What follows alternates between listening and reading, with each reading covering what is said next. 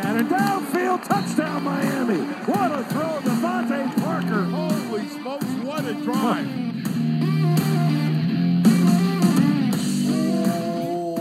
What is up, Dolph fans, and welcome to the Drive Time Podcast, part of the Miami Dolphins Podcast Network, covering your team, your Miami Dolphins. How's it going, everybody? It's good to be back. I am your host, Travis Wingfield, and as always, I am here to bring you your daily dose of Miami Dolphins football. And on today's show, it is game week. All right, Miami! One more time. All right, Miami! That's right, we have a game to talk about, and though it is game week, we aren't quite going to get to the Patriots just yet on this podcast, but we do have a busy show. We'll talk about the roster construction, update the practice squad, get you the latest Miami Dolphins news, hear from Monday's Miami Dolphins media availabilities. We'll scan the soch, and I'll tell you a little bit about driving from quite literally the furthest possible points of the continental U.S. over the last few days. Busy show, a very, very fun show. I cannot wait to get into it. Let's do that from the Baptist Health Studios inside the Baptist Health Training Complex. This is the Drive Time Podcast. Another Miami Dolphins.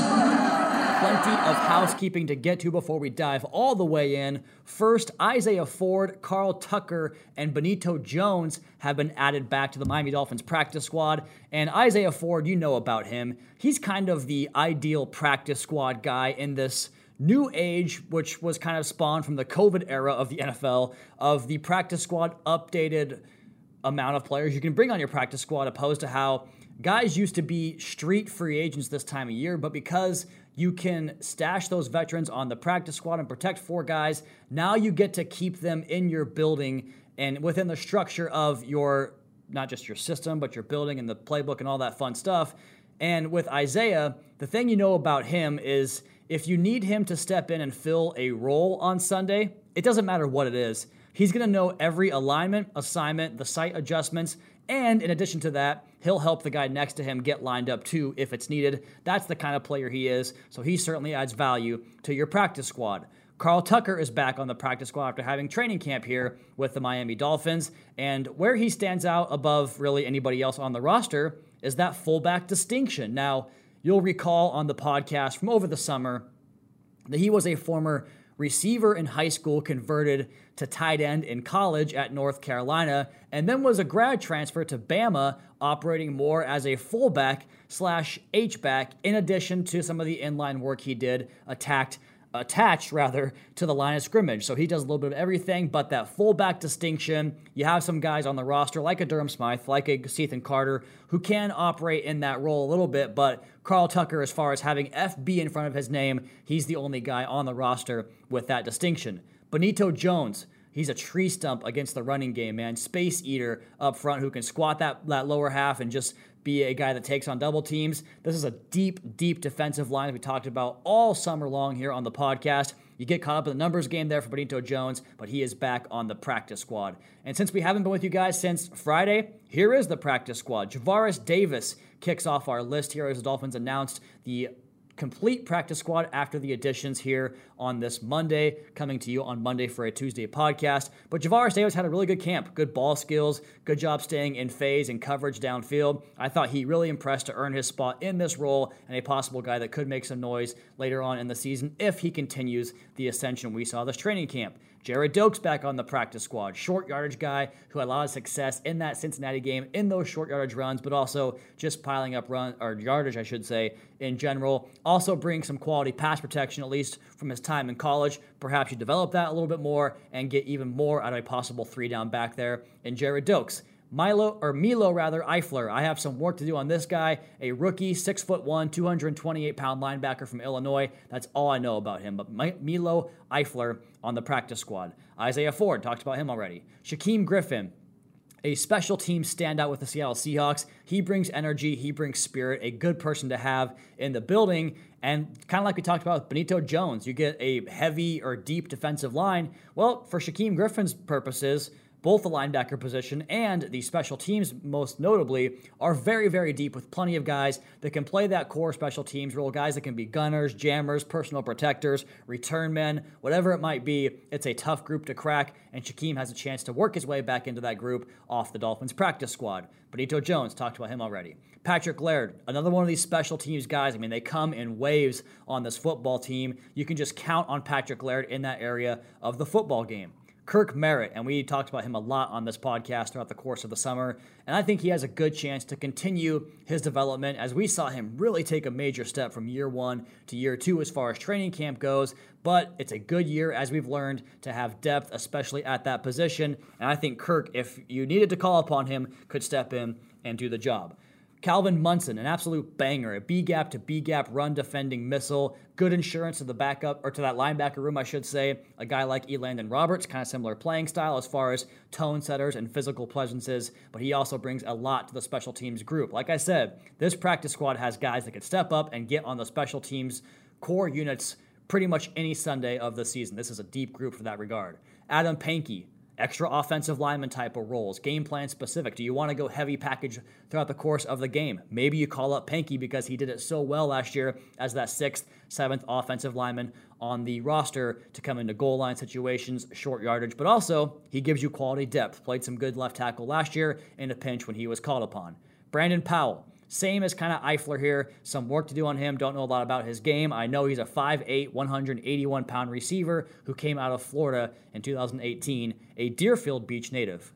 Durval Queiroz Neto, the offensive lineman from Brazil in the International Pathway Program. He has a chance now in his 3rd season to continue his development on the offensive line with that roster, or the practice squad roster exemption. We saw growth out of Durval this year and some good production in his first NFL action in actual preseason games. Jabal Sheard, going back to kind of the Isaiah Ford mention here, this is the kind of guy that you can kind of stash in the practice squad, and if you have some injuries, you need some depth to come up, Jabal Sheard can provide that for you. He can play that heavy end, a 265-plus pound guy, off that edge to kind of funnel the run game to the linebackers, situational pass rush, depth, and we talked about the depth of the defensive end slash, he's a DM, but he can play so many spots. But as far as like what Ogba and Lawson did last year at defensive end, the Dolphins were, I don't want to say fortunate, but they were a little bit fortunate to have both those guys stay largely healthy throughout the course of the season, because when you get beyond that part, those guys played so many snaps,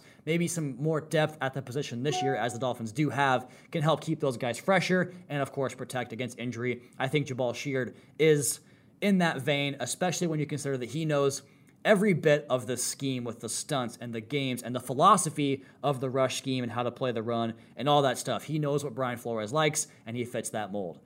Continuing on our practice squad review, Reed Sinnett, when we saw him in the Bengals game, some athletic ability, big strong arm, some toughness, took a big shot on the big game-winning throw. Love having this guy on your practice squad to continue to develop. You can never develop enough quarterbacks. Potentially, let's say a couple years down the road, everything goes great with Tua. Maybe this guy can be developed into your backup quarterback behind Tua down the road. You never know. It's always good to have these guys stashed here and continue that development. Keon Smith, a tackle from Fayetteville State, 6'5", 295 pounds, an undrafted rookie there out of Fayetteville State.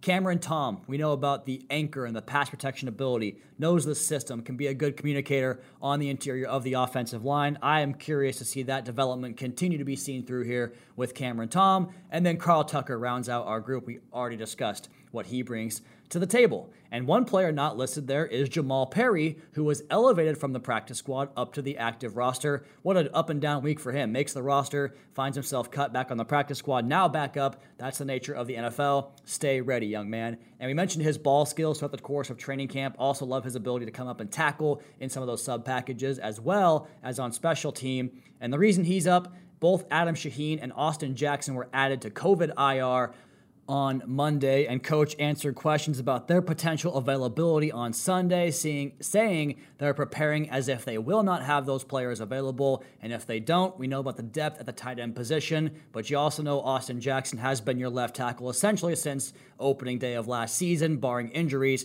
He's been the guy out there, whether at practice or at games, so that could potentially open up a spot for a new player to jump into that role, and the Dolphins have some options. First, let's go ahead and hear from Brian Flores on the idea, on the mentality of that left tackle position should Austin Jackson be down on Sunday in New England. We've talked about that as a staff. We've got a few different options. We've got multiple players who've played over on the left and on the right, so we'll work a few different combinations today and see what that looks like in practice, and talk about it over the next few days. There's an opportunity to get both guys back, so we'll see how it goes. So there you hear Coach mention some options at that left tackle position in the event that Austin Jackson cannot play. Up first, he was asked about Greg Little. I think Greg's done a nice job. I think Greg's worked hard to learn the offense, to learn the terminology. He's a hard-working kid. He's taken in all the information and then tried to apply it in practice and in games. And I think he's had some bright moments the couple weeks that he's been here. And, we're just going to continue to work with him and develop him.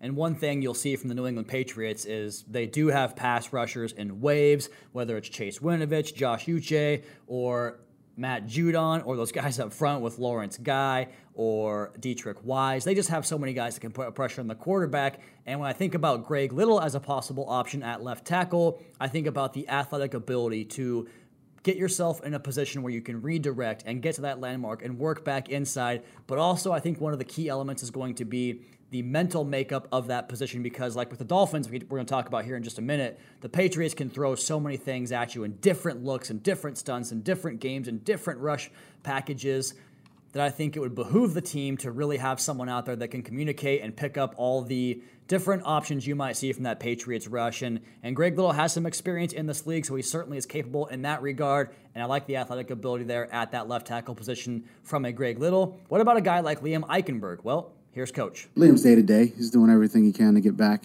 out there as quickly as he can, and we'll try to, or he'll try to get out there as soon as he can, yeah, that's where he's at. And if Liam can go, that's certainly going to be indicative of what the coaching staff thinks about his ability to, like we talk about, pick up all the different looks and different action the Patriots will throw at you. But then again, of course, the health is the number one thing there with your second-round draft pick and Liam Eichenberg. But as far as techniques and fundamentals and just general intelligence at the position, a guy who didn't allow a sack in his final 2 years there at Notre Dame, you like his options there. We'll see how he is health-wise and how the coaching staff wants to possibly fill in that gap if Austin cannot go. What about Jesse Davis? Now, with him, you have the option to either shuffle the line a little bit or keep it the same way if you want to plug in a Liam Eichenberg at right tackle if he, again, is ready to roll. But, again, talking about the idea of the rookie in his first game against this Patriots team, do you change Jesse Davis's position to get Eichenberg in there? We'll see if that's the direction they want to go, but it's one of the options this team has, as so many of these guys up front have cross-trained across the offensive line. And then I put Adam Pankey in here as well as one of my other options, a possible practice squad call-up for game day. And like we talked about, his ability to get push in the running game is always tangible when you watch this offensive line play. So maybe it's one of those four guys, maybe it's something else, maybe it's a shuffle, but this team, as you've heard Coach talk about in that press conference answer, they're going to have contingencies for the contingencies and self-scout their roster with confidence and make decisions based upon the ability to recognize what they have in-house. That's what they've done for 3 years here now in Miami. No reason to go off that path at this point. And one quick note we never got to, and it's a great lead into the Scanning the Soch segment of the podcast. We never covered the lone waiver addition and Elijah Campbell coming over from the Jets. He was the lone waiver wire acquisition of that period of the calendar, the NFL calendar. And that's kind of takes us into a two-part mention here of the Scanning the Soch segment. And first, I want to address the general theme of this topic because, and it's cut down day is the theme, or the topic, I should say. And with regards to specific position additions, like cut down day is never going to be the time where you're going to solve your perceived problems on the open market. This is not free agency or the draft where you have the entire crop of the market available to you to pursue and know that, hey, that guy produced X, Y, and Z for team, T last season. These are players who were cut from other teams' roster. So if you're using cut down day to plug holes, and you're kind of doing it wrong. Not to say that it won't ever happen. It does happen all the time. One man's trash can be another man's treasure, right? Shoot, look at Savon Ahmed last year. But that's why you acquire talent. Savon didn't even play until about midseason, and it wasn't a move that Dolphins fans pointed to and unanimously looked at and said, there, Leonardo DiCaprio meme from Once Upon a Time in Hollywood. There's our answer to the running back room. We're talking about the 54th, 55th, sometimes the 56th player on other teams' rosters. So just doing the math, 53 times 32, that's 1,696 players. Those guys are considered behind, quote unquote. 1,700 players on NFL rosters, and then you get to this crop. So again, I'm not saying waivers is impossible to find significant solutions. You can do that. But to expect your team to go and just pick up players and fix any of the perceived problems you might have in that portion of the calendar, that's just not realistic. And the reason I wanted to get to this was because the Dolphins, obviously, they add a defensive back. And my reaction to that is, well, the way these coaches have proven to develop talent, and specifically at that position, I don't know. I take the trust them route when it comes to that. So continuing this on here, the Dolphins have, if you count Will Fuller, who doesn't count against the roster in week 1, but if you count his presence on the football team, the Dolphins currently have 12 receivers and 12 defensive backs in tow. Now, again, they're going to have to make a move to get Fuller back on the roster. So 11 receivers and tight ends on the roster, 12 if you count Will Fuller, and then also 12 defensive backs. Or actually, it's 13 defensive backs now with Jamal Perry in tow back on the roster. So 12 receivers / tight ends, again, counting Will Fuller, and 13 defensive backs. And it brought to mind to me the comment Coach Flores made when I asked him about Javon Holland back after the draft and the idea of adding playmakers and never having enough defensive backs on your roster. Here's what Coach had to say about that question. It's a passing league. I think we all know that. So you need to be able to defend the pass. You got to defend the run also. But if you just look at the percentages and strictly the numbers, it's a passing league. So I think, in my opinion, and Chris and I have had many discussions about this. We want to be able to obviously defend the deep part of the field, limit explosive plays in order to do that. And the guys who were back there are the defensive backs. So I think Chris, he puts a lot of emphasis on that with the scouts, and we talk about the back end constantly. We feel like it's important. We feel like all of it's important. I hate to kind of talk about one thing because everything, every position, from the nose tackle to the 3 technique to the linebackers, it's all kind of plays as one.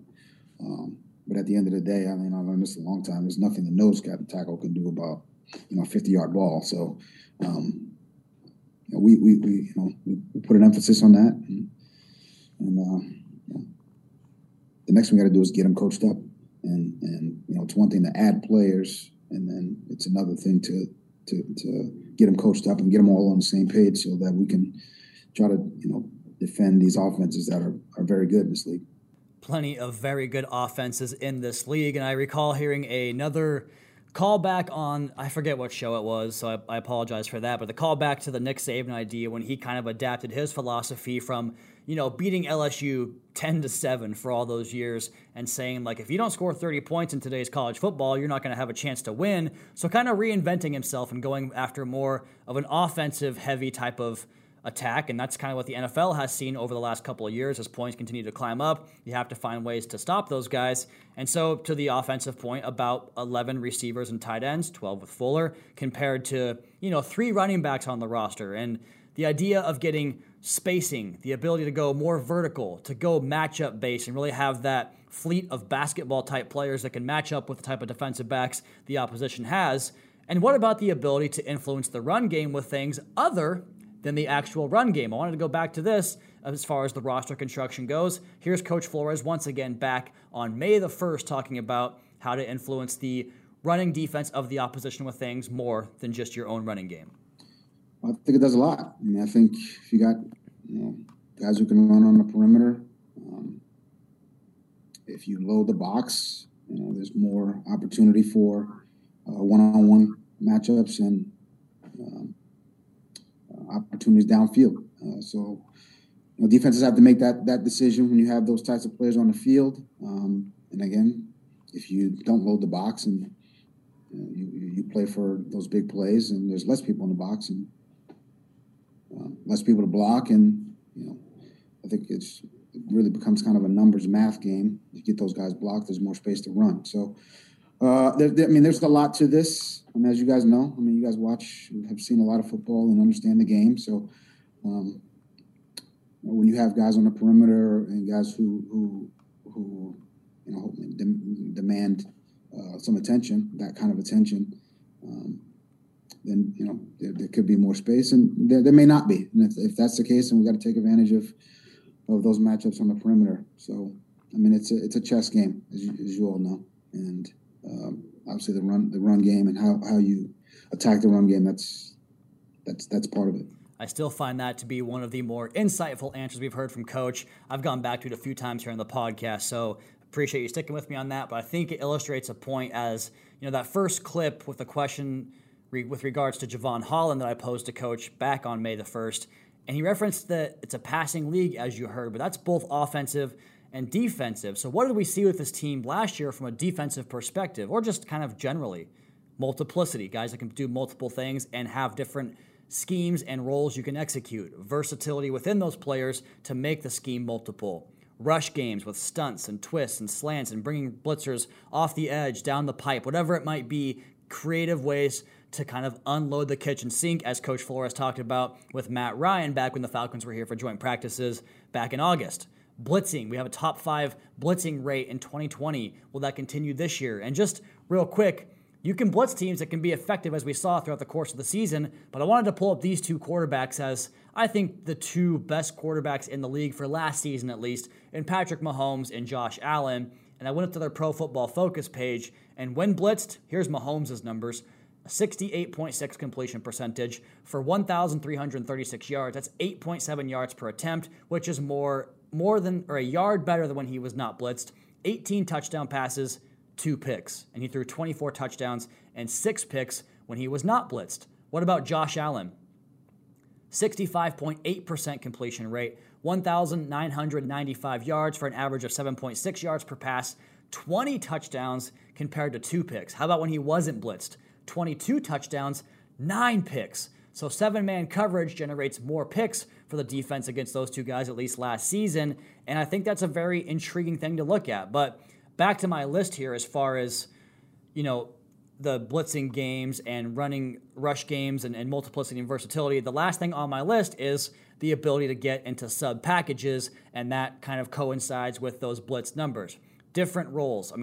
Some days we might need to call upon 4 linebackers for 25-plus snaps in a game for each of those 4 linebackers. In fact, you know what? Coach addressed this, and we played the audio for you on the podcast last week. Sometimes it's 3 linebackers, sometimes it's 2, sometimes it's 1, sometimes it's 0, he said. And sometimes you need 6 defensive backs for 20-plus snaps each game. Maybe you want to defend Mahomes or Allen or whoever the quarterback might be that you want to play more coverage against. Each opponent is a different puzzle to solve, and the more moves you're given at the proverbial Rubik's Cube, I guess, like if you have 10 moves compared to 20 moves, don't you want the 20? That's better, right?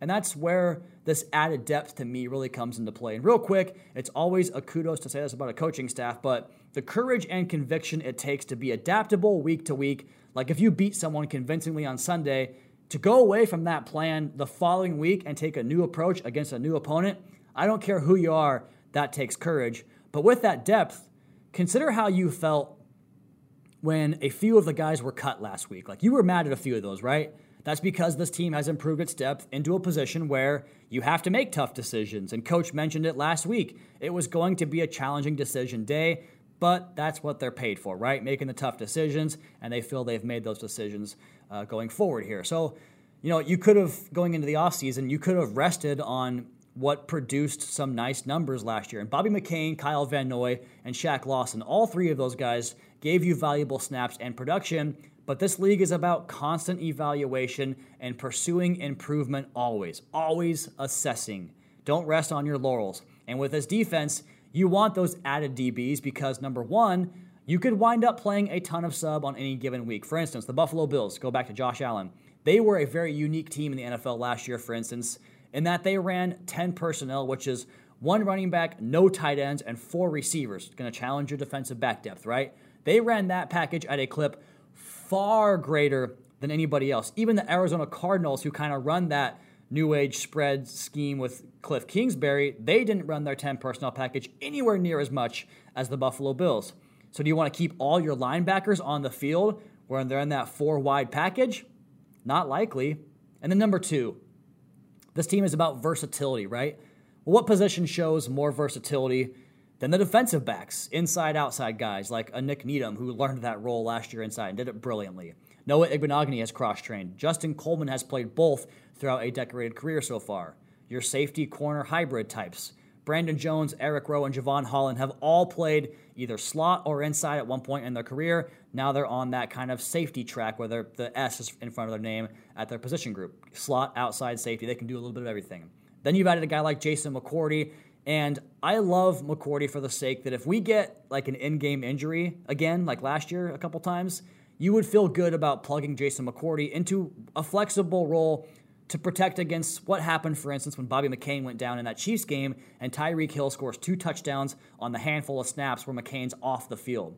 I love that McCourty can literally slot in any position, to me, at this stage of his career, on top of being a capable of starting and producing. On top of that, I think his real value might be as kind of your utility player, for lack of a better term. And to keep the baseball reference going, you can start him, like 5 of your 6 games during the week, in baseball, 1 game a week here, obviously, at 5 different positions to give guys days off, to give guys, a struggling batter a day off, whatever it might be. That is such a valuable addition to this team, among many reasons, but I think that one is my favorite for Jason McCourty. And as I say this, about the DBs being the most versatile, just look up front as well. Coverage and the pass rush work together, right? Now, in most systems, coverage dictates the front, but you can't have one without the other, as we heard Coach talk about in that previous soundbite.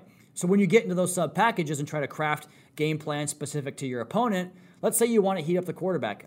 How good is Sam Eguavoen at blitzing? Pretty damn good. But let's say you want to play more coverage. We mentioned Mahomes and Allen earlier. Those are tough quarterbacks, but they aren't the only ones you'll have to game plan for this year. You can get to your primarily sub defenses and maybe play more coverage after listing those stats against the blitz I showed you earlier. At this stage, you can find ways to get more pressure with 4, and I think that's why the Phillips addition could wind up being so important, a guy that can hopefully develop into a guy that beats one-on-one pass rush situations frequently. But let's look at the schedule here for the Miami Dolphins and how that could look different against different teams. We mentioned the Buffalo Bills, 10 personnel package, a quarterback that can mitigate pressure when you get home, and once he does that, and you're forced to try to plaster on the back end with 4-on-4 or maybe 5-on-5, boy, that's a tough ask for Josh Allen. Look at the first couple of series in the season finale last year. Lots of dropping 7, and it got to him. You shut the Bills down for those first 3 possessions and got a pick early in that game. Now, he adjusted, of course, and responded later.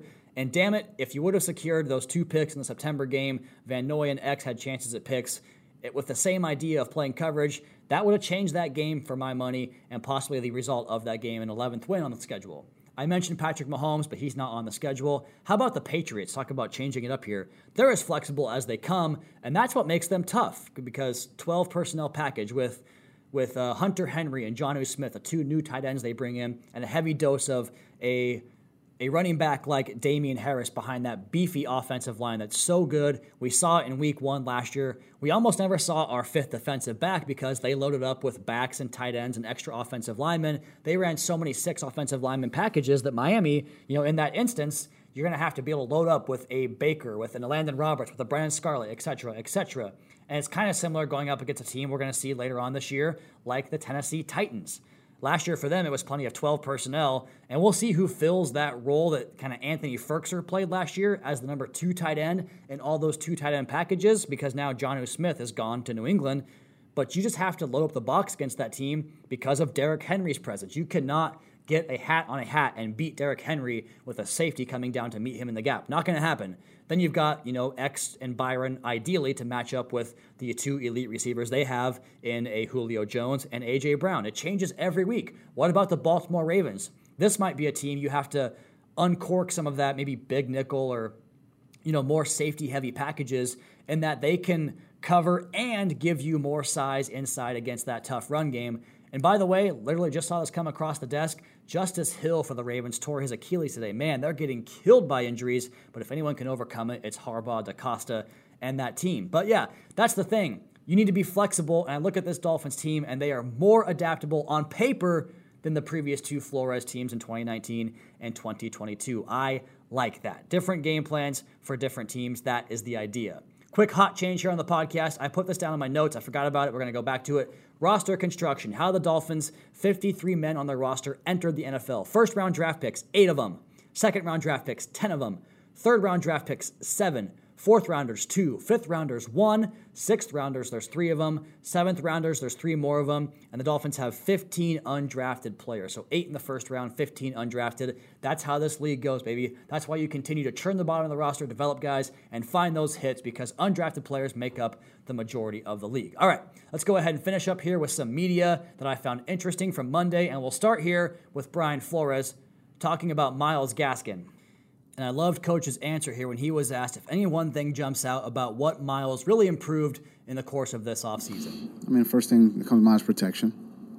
I think he's really worked hard at that and made that a part of his game where, he's not a guy that we got to take out in those situations. So that's the first thing that comes to mind. And then, just his professionalism. I mean, this is a guy who's,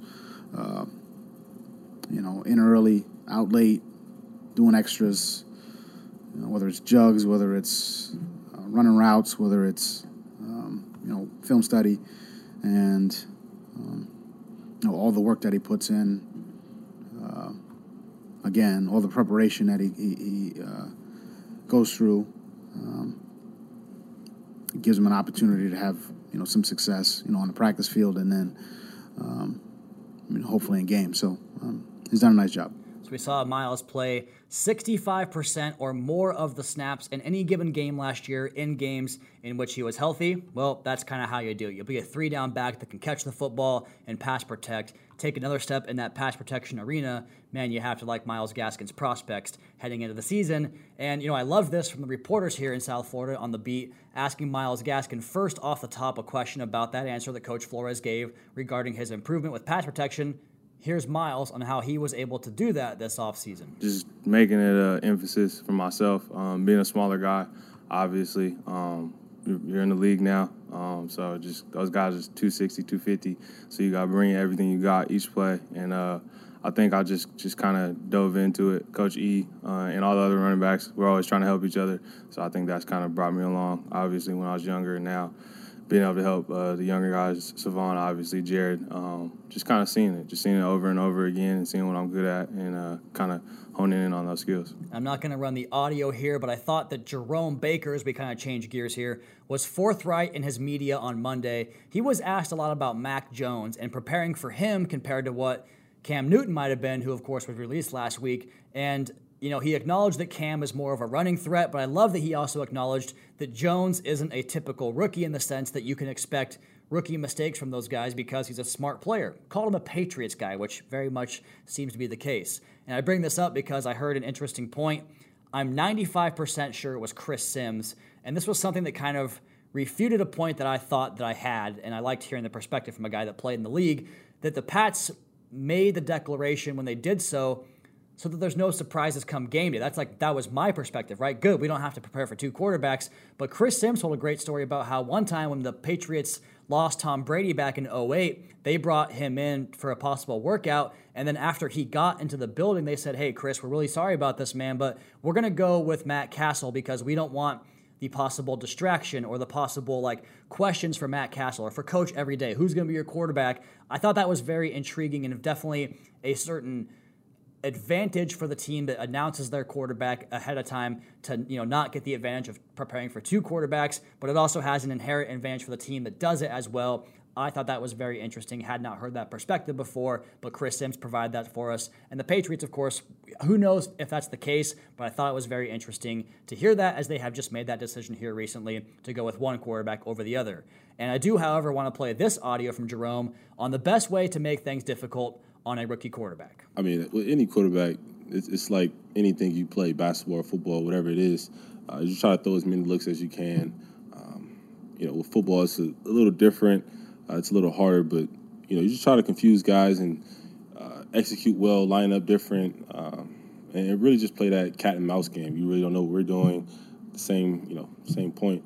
Offense, they do the same thing. We don't know what they're doing. They try to line up a guy differently, bring him back in, bring him back out, try to go fast, get us out of personnel. It's the game of football that we all know and love. So I'm sure we're going to do a little bit of that, and they're going to do a little bit of it. So at the end of the day, we just got to come in there, execute, follow our rules, and play together.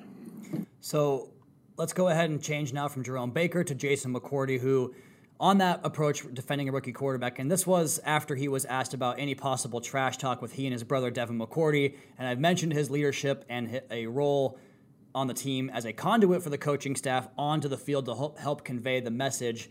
And he said he's just focused on one play at a time, which, again, is right in line with that messaging. And I loved how he said the trash talking is for the McCourty children, his and Devin's kids going back and forth. Absolutely perfect answer. But he also talked about going against a rookie quarterback, making his debut. Here's Jason McCourty. I think for the most part, whenever you're preparing for an opponent, you don't really want to look at their experience. You kind of want to watch the film and see what they're telling you on film. And as we've gotten a chance to watch Matt throughout the preseason, I mean, he's doing a lot of good things for them, man. Just the way, the subtle things he does, the way he moves the defense, when he's looking off, getting them into the right play at the line of scrimmage. So I won't say in regards to a rookie quarterback this or that. I just think we have a tough opponent coming in, obviously, in a division opponent we're going to visit for week one. With Mac Jones there is going to be a tough game, and you can see some of the things early on in his career that he's able to do that puts him in a good place on offense. So we're going to have to really go out there and execute well. Gosh, hearing the guys break down matchups, it's here, baby. Football season is officially here. And I told you guys a lie because I'm recording this podcast on a Monday evening, and I said I was going to finish on that last segment, but we have to get to my 44-hour drive across the country. And you know what? Long-distance driving isn't as bad as it used to be, and the lone reason for that is podcast. Now, I brought my Bose player because U-Haul trucks do not have the adaptable plugins to put your phone or your music or whatever you have on your phone into the speakers. So I brought this Bose player, this portable speaker I have. I forgot the charger, but my buddy who drove with me, and he knocked out 18 of the 43 hours.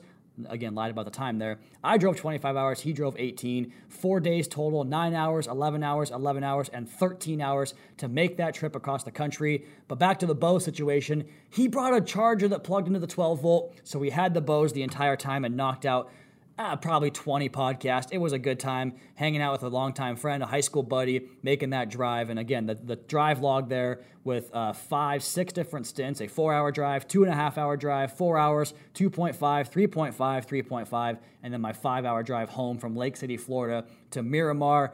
And, it was a crazy event. I got to see the Kansas City Royal Stadium right off the highway there. That was really cool to see. The Tennessee Titan Stadium as well, right off the highway. The Red Rocks in Utah. The absolute beauty that was the Wyoming countryside. The Tennessee mountains. My goodness, how beautiful is the state of Tennessee. And then Florida was kind of the least scenic of the entire drive, if I'm being honest. Now, granted, it was dark late night on Sunday night coming home, but there are no lights along the turnpike there. But yeah, it's basically just the road. And the biggest snag was the fact that we had a blown tire in Wyoming on day number 2. Blew a tire, had to call a tire company that was luckily just 8 miles down the road. How lucky was that? But we spent 2 hours outside the truck just trying to entertain ourselves. And I thought this was the best part of the trip because we invented 2 games. It was like throwing this milk bottle off the top of the U-Haul truck, and you had to catch it before it hit the ground. I know it sounds stupid, but it just became something we did because we were bored and didn't stick on our phones and just, be introverts that way. Then we had a game where we flipped this coffee cup into the cup holder inside the truck. Like stupid little things, man. It was fun to fun to kind of reenact my childhood creativity. Like when I was in middle school, my friends and I would go into my parents' garage and just pick random things and use those items to create games. One of those was we did a like curling game with a bike tire and ski poles where you had to whack the tire and sprint down the road and just keep that thing rolling. Sounds stupid, was a lot of fun. We also had a game where we taped a garbage can to a batting helmet and then had to take this stick with an attached net to the end of it and throw a hacky sack into the cup, or into the can rather, with the guy having it on his head. It's just, to me, it was nice to know that childish creativity is still in there when you have to unearth it. But a lot of fun on the drive, some really boring moments as well, but plenty of good hotels, some good coffee, and just, saying what's up to the other U-Hauls on the road, a good time. And I think best of all was the fact that for 4 days, I was kind of able to disconnect from my phone. I highly recommend doing that. If you haven't done so lately, get off social media for a little bit. It can be a lot of fun. Lastly, Washington State goes down to Utah State. Boo. The Huskies lose to Montana. That's pretty good. But that's the end of my weekend. Fun drive. Ask me any questions you want about it on Twitter. We have a busy week coming up for you guys here, including game preview on Thursday and the Friday kind of hodgepodge podcast with a mailbag. So put some questions on the reviews for us if you have not done so already. A 5-star rating and a question. We're going to read that on the podcast for you. I'll also put the call out on Twitter for your questions on Thursday for the mailbag. As for today's podcast, that is going to be my time. You all please be sure, hey, Caroline, Daddy's coming home. You all please be sure to subscribe to the podcast on Apple Podcasts. Leave us a rating, leave us a review. You can follow me on Twitter at Wingfield NFL. You can follow the team at Miami Dolphins. Check out the Fish Tank podcast with Seth and OJ. And, of course, MiamiDolphins.com. Until next time,